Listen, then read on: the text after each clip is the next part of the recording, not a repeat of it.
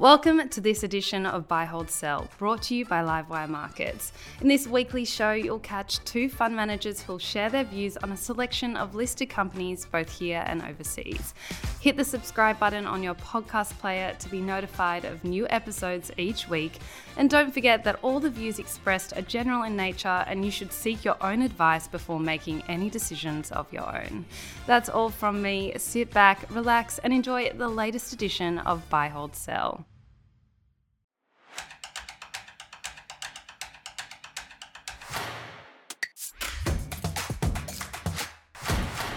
Hello and welcome to Livewire's Buy, Hold, Sell. I'm Grady Wolf, and today we're going to be looking at some of the unsung heroes of the healthcare sector. Now, they may not be as big as CSL, Cochlear or ResMed, but they sure are mighty. And to do that, I'm joined by Tim Johnston from Tyndall Asset Management and Tobias Yao from Wilson Asset Management. Now, let's dive straight into it. The first stock today is Regis Healthcare. Now, Regis is one of Australia's largest residential aged care providers. Tobias, starting with you, buy, hold or sell? It's a buy. The big news in the sector is that SDA got acquired by Bain. You know, aged care as a space has had a very tough period over the last few years, firstly with the Royal Commission into aged care and then COVID. So we think a lot of that headwinds washing through, and so it's going to be a very supportive macro backdrop.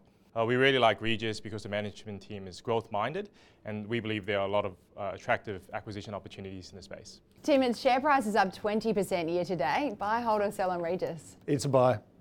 Despite the outperformance to date, it's still a buy.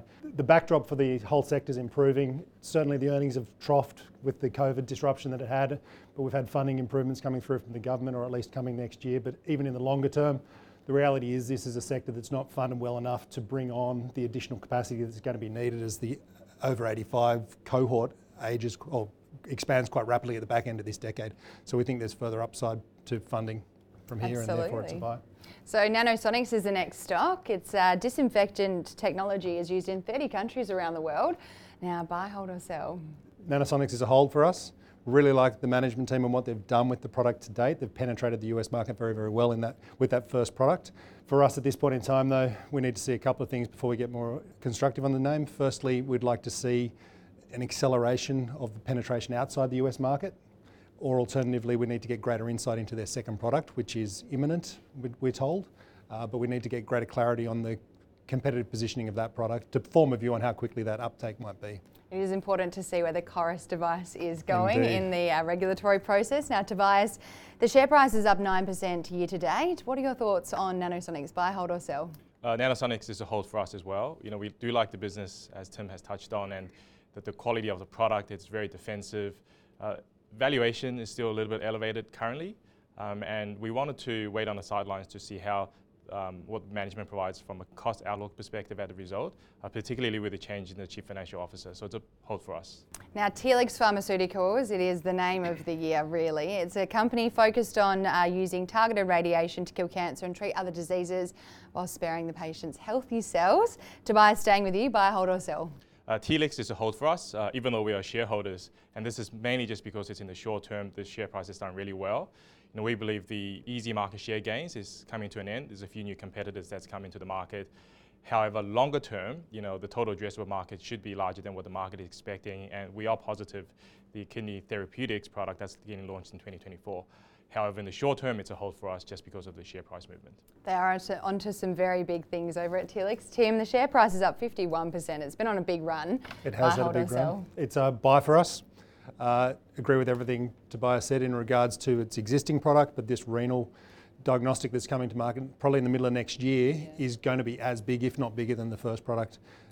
The key opinion leaders, you know, absolutely falling over themselves to get hold of this product. They think it'll change clinical practice because it's such an improvement on the products that are available to them at the moment, and it'll dramatically improve patient outcomes. So we do think that there'll be a rapid uptake, and that added to that is the fact that Telix will be selling this drug or this product through its existing sales force to its existing customer base. So the education process will be far more rapid than you might normally expect with a new product to market. Okay, we asked our guests to bring their top pick in the healthcare sector today. Tim, what have you brought for us? I think investors should have a look at ImpediMed. Now, it's a name that's been around for a long time, and you might be surprised for a stock that's tripled in the last 4 months that I would be positive on it.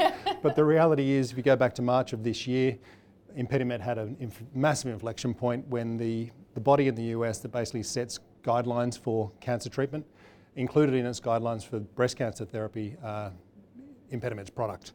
So it's now being not necessarily mandated but advised to be used, and what we've seen since that time is that the insurers, one after the next, have changed their medical policies and incorporated ImpediMed's device into their reimbursement. And importantly, they've created a financial incentive for the cancer networks or the cancer centres and the hospital networks to use this product. And if we know anything about the US healthcare market, you follow the money. And with a financial incentive in place, we think that the adoption of this technology will be very, very rapid. You heard it from Tim, follow the money in the US. Tobias, which stock is emerging in the healthcare sector for you? Yeah, so buy for us is Capital Health. It's a radiology business and it's had some operation issues as a result of COVID. However, we believe that is turning. Recent Medicare data is showing the industry is rebounding and indexation came in better than expected over the last few months. One of the issues with the recent earnings update is there was a bit of extra cost.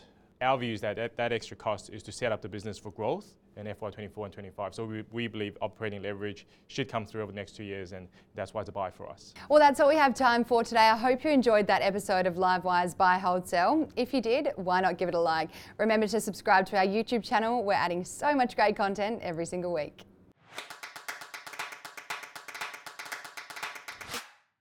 Thanks for listening to Buy, Hold, Sell, brought to you by Livewire Markets, Australia's #1 source of expert investment analysis and insights.